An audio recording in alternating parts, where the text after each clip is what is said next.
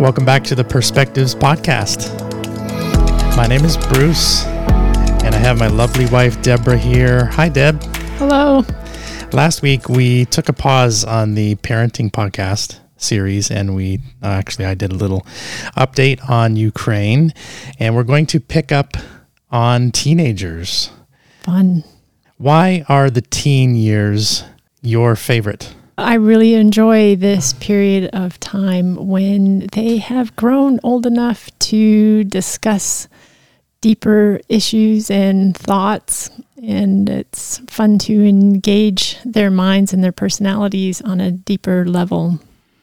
I like the toddlers for the opposite reason. I don't have to engage their minds. We can just play.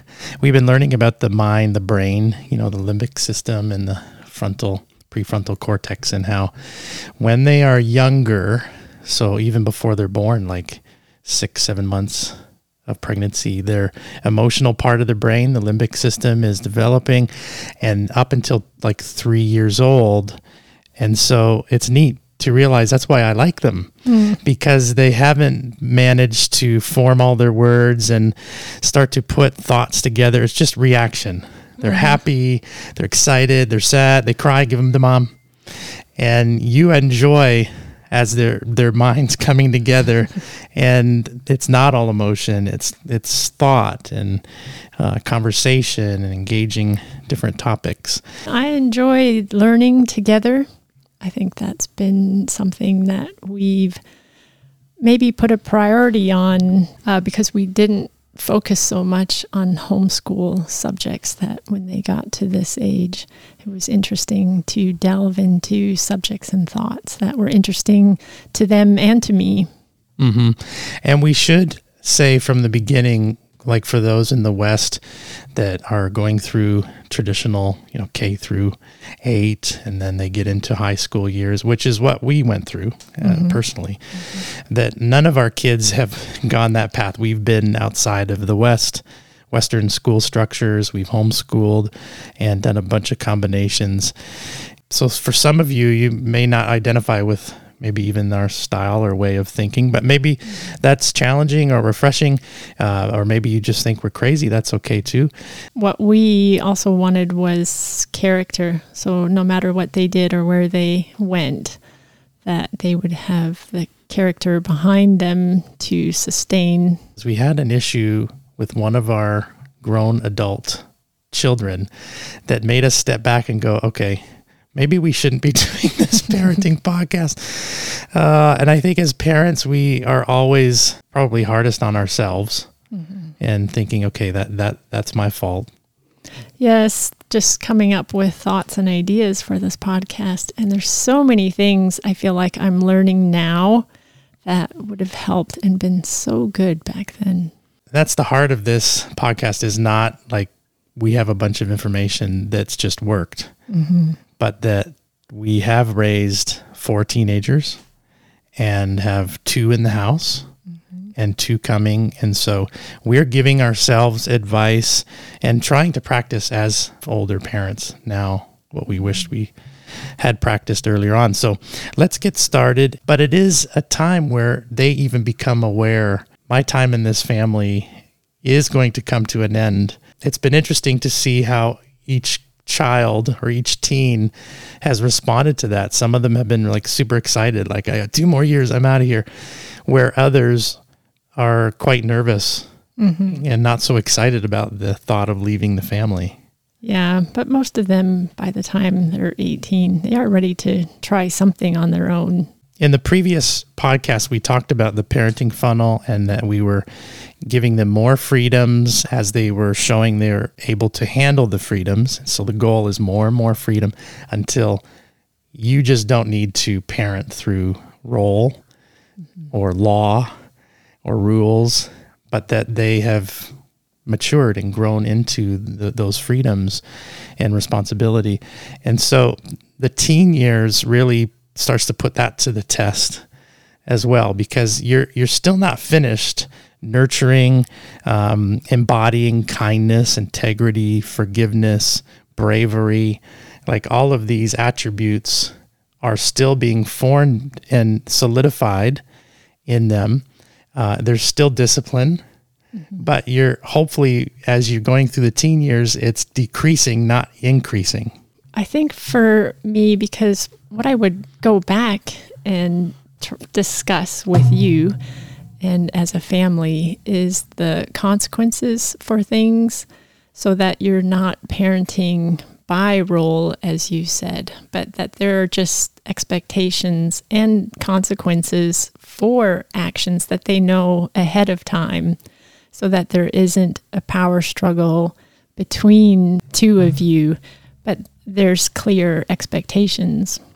Right. I remember giving the car to one of our, I won't name names, but giving the car, the keys, a symbol of freedom, a symbol of responsibility. And this was in Ukraine, explaining like, I'm giving you trust, and it's like a bank account, it's full of money.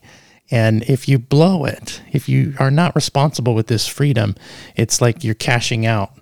And it decreases, and it's hard to get it back. Like once you give trust, to teach them in the teen years, like every action, every freedom is a valuable thing. Like you're being tested here, and are you able to handle this? And so, long story short, I'm downtown, and I just see my truck just flying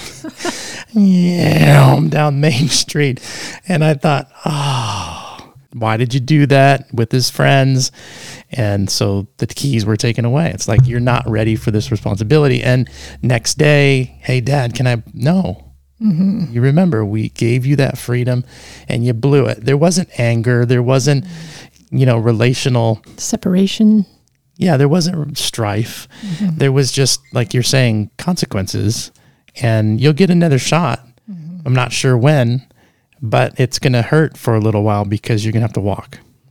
Yeah, I think that's a really good point during these years for the parents to be able to stay calm. That as they're testing the boundaries and their own freedoms and discovering who they are, if they can see you reacting calmly to their mistakes and emotions and the things that they're going through, you can create a safe place for them to test and to grow. And as a couple, we can help each other with that, because I've seen at times you flustered, and it's like, okay, Deb, and same with me, as you see, okay, I'm on the hunt. Where is he or she? You too, Bronwyn. It's also a time, I think, that you bond as a dad or a mom with the child in a unique way as well. Like in the teen years, it's not going to be maybe dad with his sons. It can be dad really connecting with the daughter or vice versa. And that was surprising for me. Yes, and another place where personalities come into play a lot, that certain personalities are attracted to each other. And I love the idea that each child does draw something different from you. So they are pulling different types of anger. They're pulling things out of you that another child wouldn't. Good things, maybe negative, but... So as they get into these 14, 15 years old, of course, gender is a big issue, and the girls are developing generally more quickly. We would watch our boys move from not wanting anything to do with the girls to now struggling, with attraction. And I want to talk about that for just a minute, because that's a huge part of this time frame of teenage years, is like growing into an adult body, the physiological, chemical, hormones, all of these things. And that was something that I think I was too slow early on because we didn't know. I've been a lot more proactive in the 13s and 14s to just talk about sex, talk about what's happening, because it's good what's taking place, Thankfully, we had a lot more boys, so that kind of fell on your shoulders, that responsibility. And I still have 2 young girls, and my mind shift is still changing. And avoid. But yeah, that this was kind of a taboo subject, and you like did bare minimum. Yeah, we live in such a hyper-sexualized consumer Western media. It's chasing after our kids. It's trying to get their, especially for the guys, they're attracted through sight. And so it's their kryptonite. So all these shapes and bodies, and now just a click away, it's just a minefield. And so early on, I remember when the internet first came out, there was all the filters and parenting security software and stuff. And it's like, well, okay, that's what Christians do. We security up all of our, we didn't even have gadgets then, just our main computer. Yeah. But now, of course, everybody's on their phones and they have access to everything instantly. And there's no avoiding what they're going to be exposed to. And so early on, teaching our boys, at least, that there's a battle. It's real. Sin at its core is satisfying a good desire the wrong way. And so when you have these desires inside you that are sexual in nature, it's like, this is good. This is the fact that you find this hair color and that body shape, and these things are fine and good, but it's when you are now acting upon them in this way, looking at pornography or masturbating or whatever, that these pathways are going to leave you empty and dissatisfied. And so the battle's on for purity. This is something that as a dad, as a man, I'm in this battle too. This isn't something that you're strange and weird, and no one ever talked about it with me, even as a teenager. So I thought, being attracted and kind of lured into these secret sins, it was just me. And I felt so condemned and dirty, and the power of sin being secrecy. When you have someone else to journey with, why not make it your dad or your mom to find victory and to know that, okay, I fell again, but I can come to my parents. I want to be that dad, and I'm thankful that I'm learning how to create space for that. Yes, I think you made a good point about normalizing these things that are going on in our teenagers, that they don't feel like they're abnormal or strange, that this is all part of the process. And if we can tell them and show them this is normal, that it would bring them some relief. We're not going to spend a whole lot of time on the sexual area, but it's a huge season where they're growing into an understanding of their body and how to manage it, how to govern it. And they're creating patterns. They're creating neurological patterns and, reward systems, dopamine hits. All of these things are powerful. And we need to fight for, men, husbands, first of all, ourselves, for the gift of holiness, to protect it. It is a gift, to fight for it, because God's heart is freedom. So freedom for young men, freedom for old men and middle men, and for women as well. There's bondage and there's issues of secrecy for girls as well. Yes, and I know in this age, too, with so much available in internet media, that it's probably becoming more common with girls today. So to be open and talk about that. But also in these teen years, that girls are looking already for relationships and wanting something outside of the family to affirm their identity and beauty, for something deeper and meaningful. And so as a dad, I want to know that I've affirmed and loved as a man in their lives. And it gets weird because they're developing and their bodies are changing. And in that moment, it's hard sometimes for the man to, like, my little girl's grown up. She's a woman. Do I still cuddle her? Do I still tickle her? Do I, what do I do? So you can't hug enough, love enough. That's something I should have done more with our oldest daughter, was in that time, just move into that insecurity and affirm it and love physical attention and words of affirmation in that time, because they're going to seek it somewhere. Mm-hmm. And so why not just start filling it and giving her that confidence from a good source? Let's move to social circles. I wrote down here friends. And in the good old days, those were the ones you went to school with and you played with at recess, or your neighbors.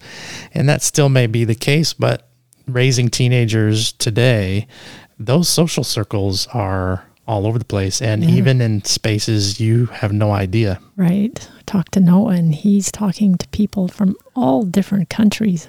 It's amazing. Amazing, and also potentially dangerous.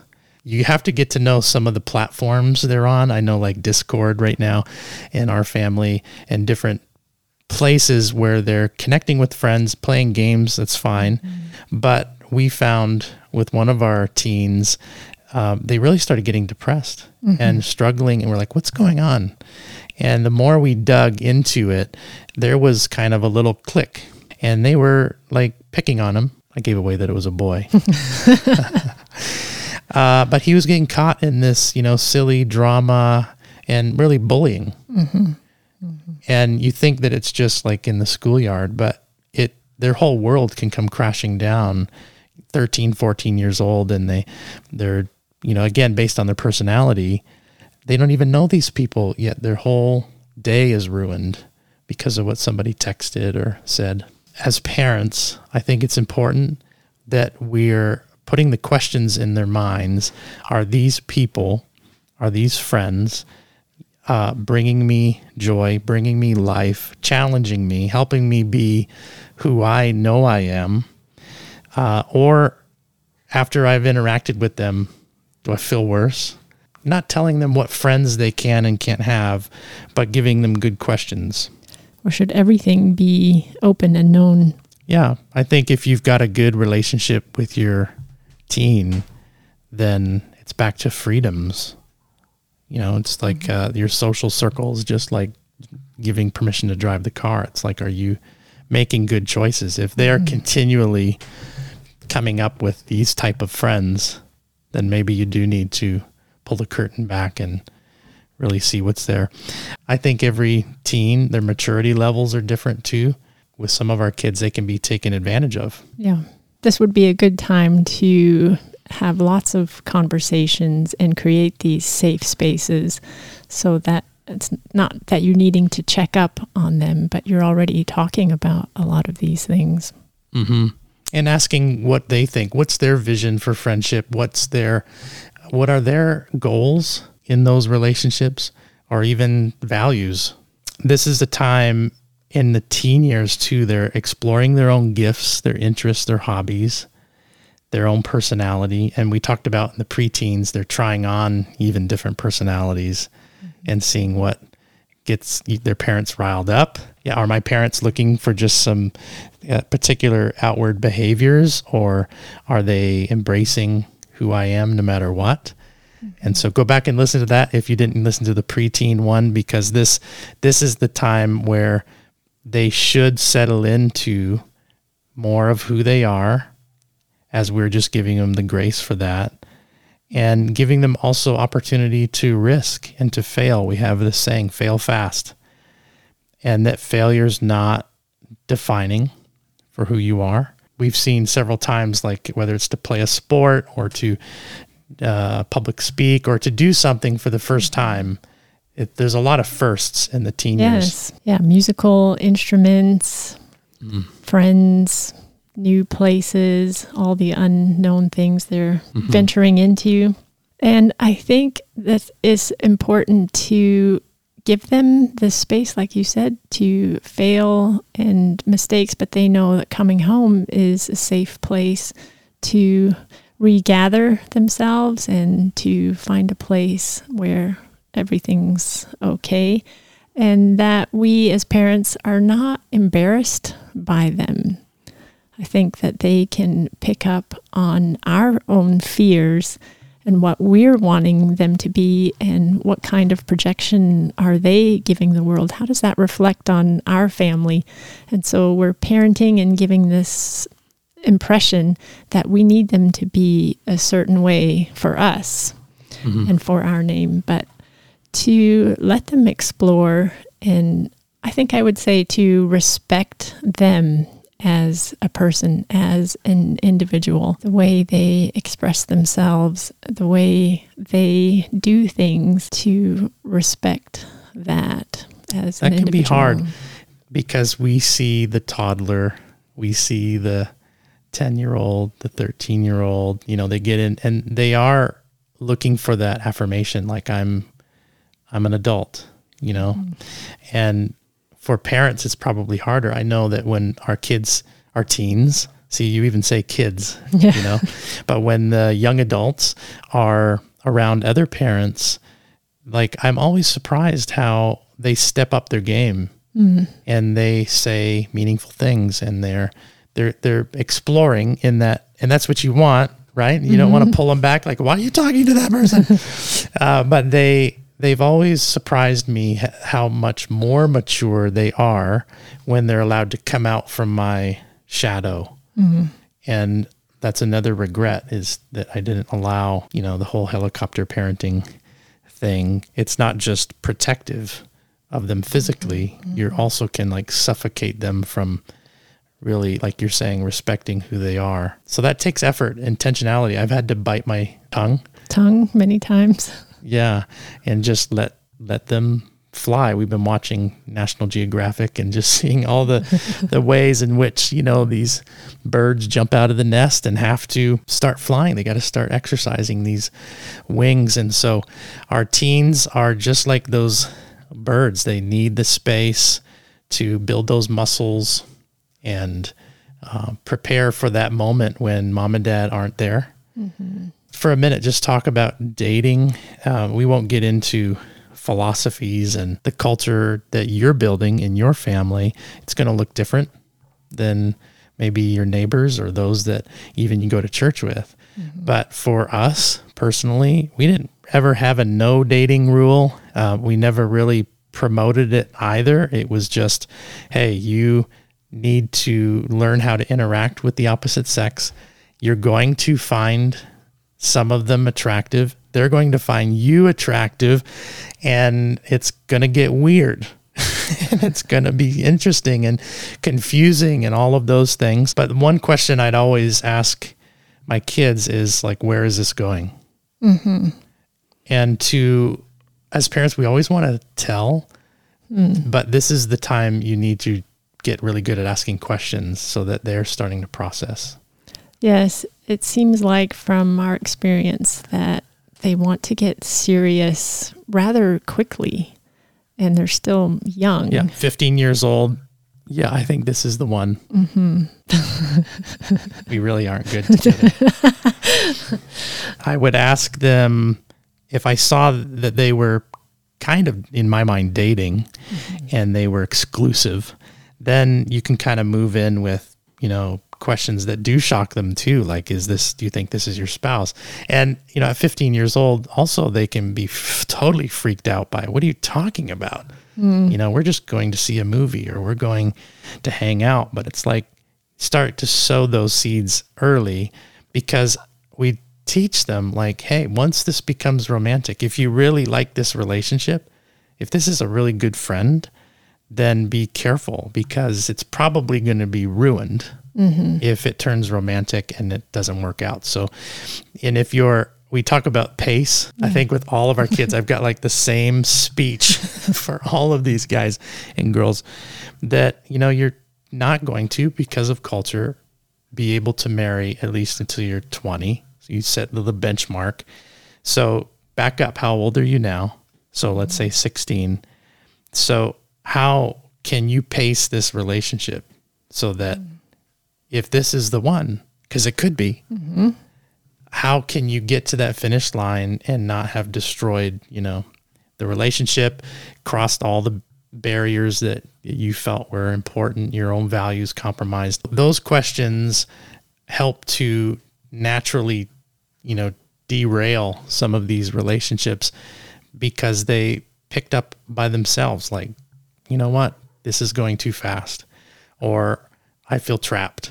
And on their own, they were able to navigate out of these situations without conflict. Of course, if somebody's much older, like our older daughter had somebody interested, she was maybe 15, he was 20 or something. And it's like, okay, this isn't going to happen. I had to sit down and actually tell him that it's finished. Mm-hmm. But once they're old enough to navigate and the age is close together, then I was always afraid to make it worse by just, again, moving in with role, exercising my fatherly authority instead of, hey, okay, we've invested so far all of these seeds and values. We've been stocking their shelves with morals and being able to think, what do they think? What do they want? And putting it back into their court.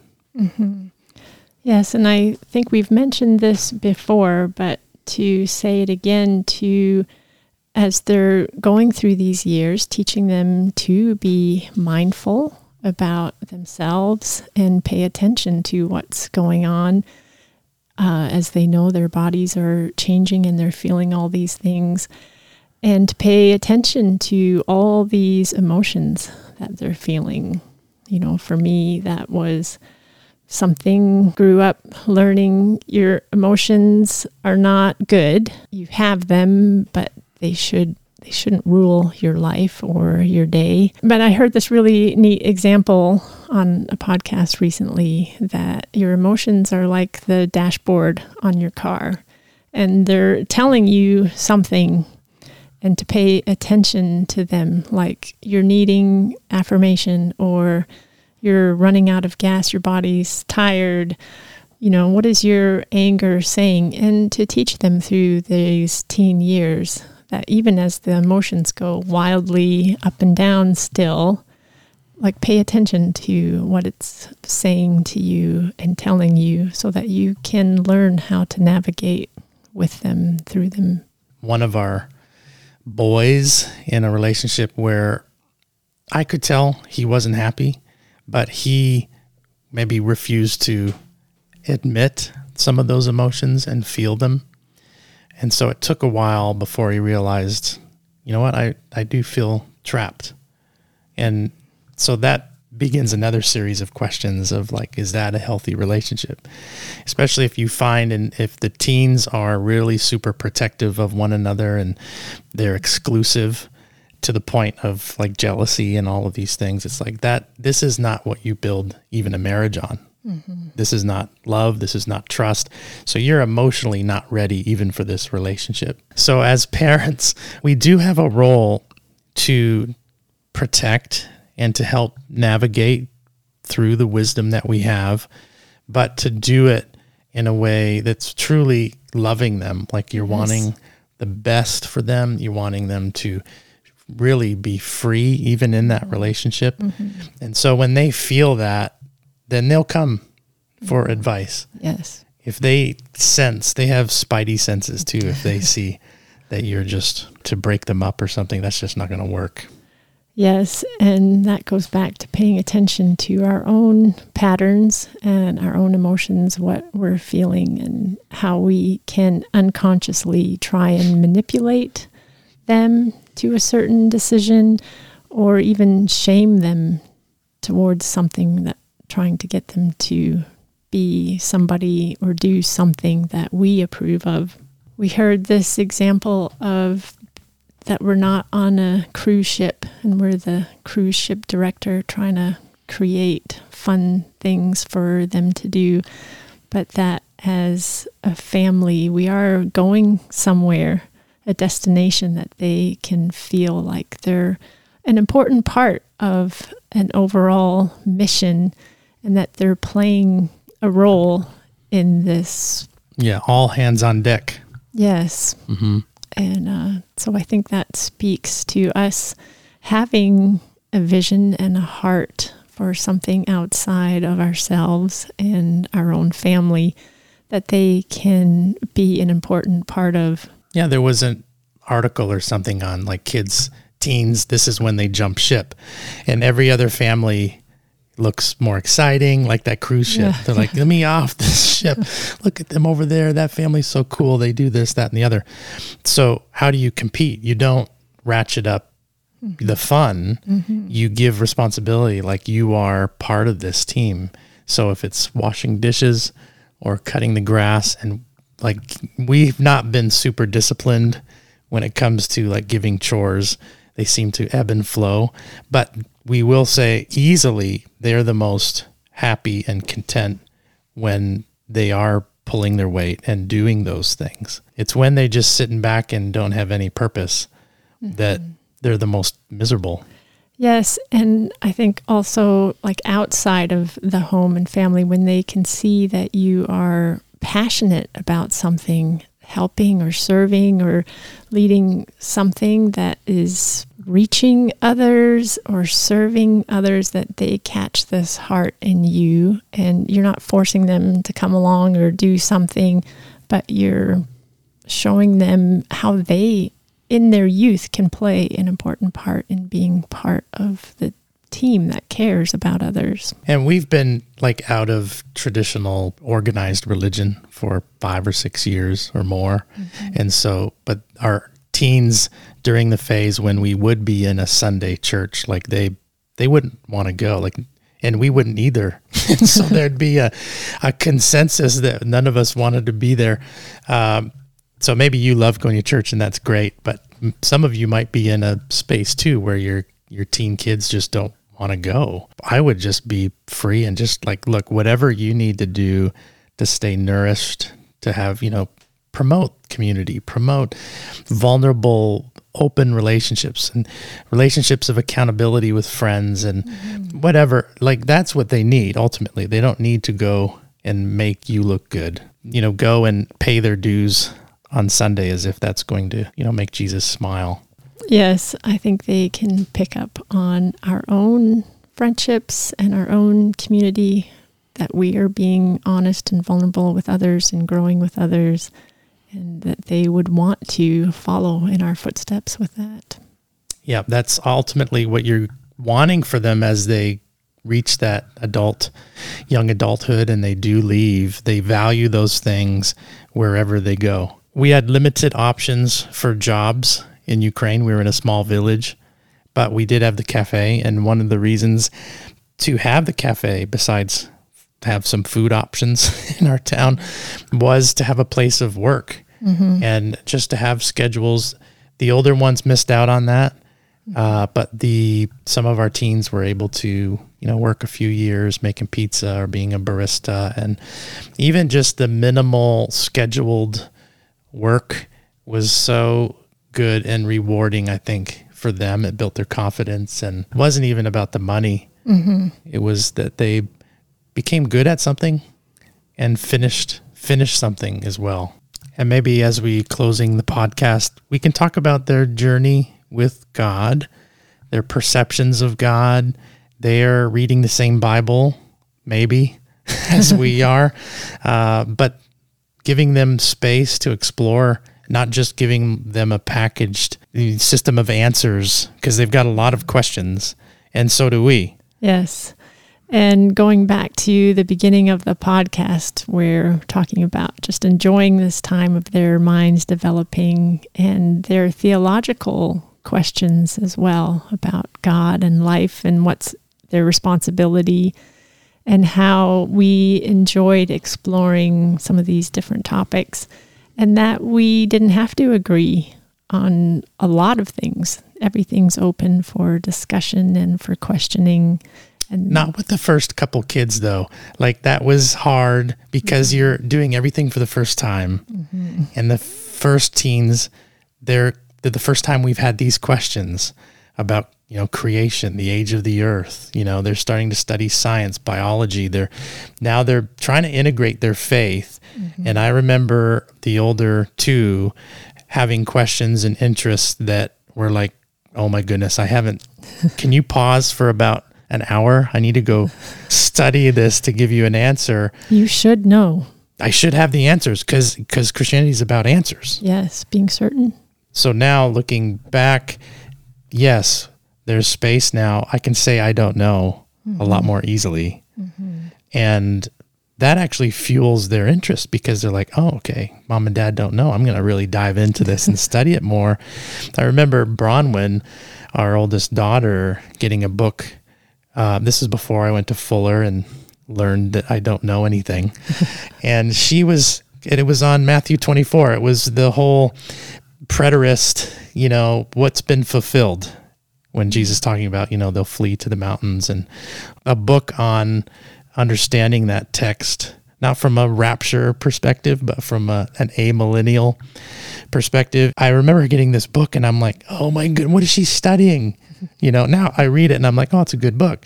But she had ordered it because she was interested in it, had been in some discussions with her friends, and was taking initiative.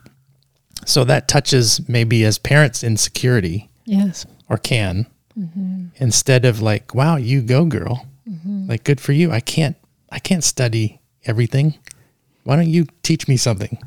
Yes, and to promote open discussion, again, like we said earlier, but in the realm of beliefs and our understanding of God. It doesn't have to be a certain set of beliefs. You have to believe this, but that the salvation is a person, and it's a relationship.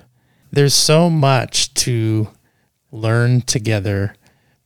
It really does show, however, what are the, Jenga pieces in us that are sensitive, or maybe even to us, don't touch that one because my whole faith will fall down.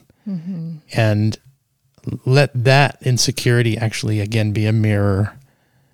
I'm giving myself advice to just take a deep breath and be like, okay, well, let me know. I want to stay engaged in that conversation with your teen, and not just draw a line like you believe this and I believe that, and now there's some sort of rift. Right.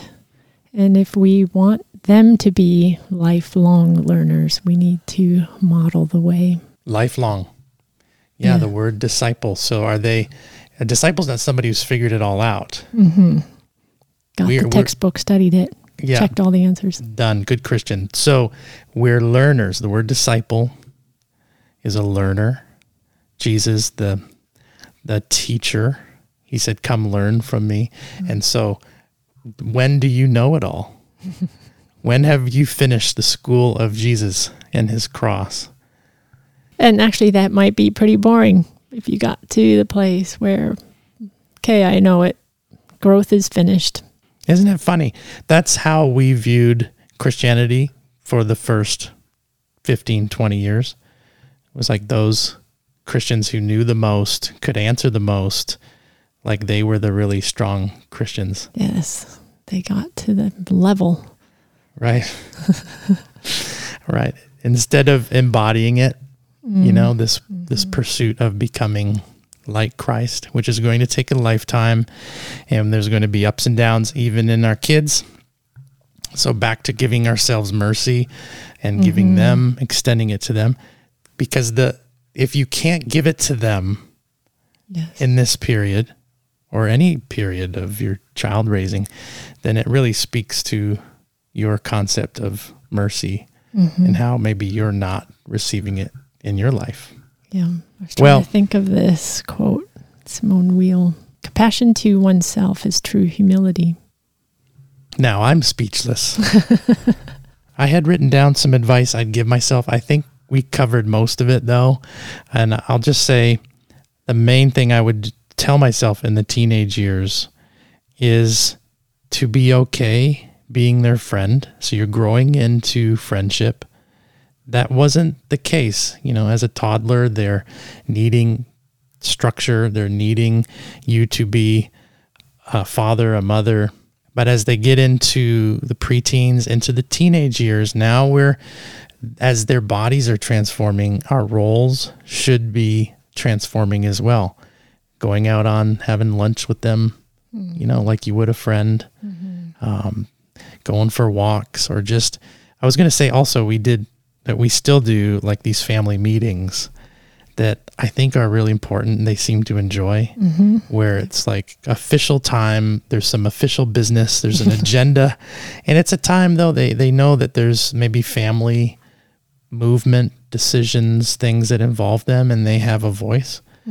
And it was always funny whenever we called these family meetings, it was unifying and it brought together all ages. Yeah. And the teens, they're also showing the younger kids, like, you're going to get to this place too.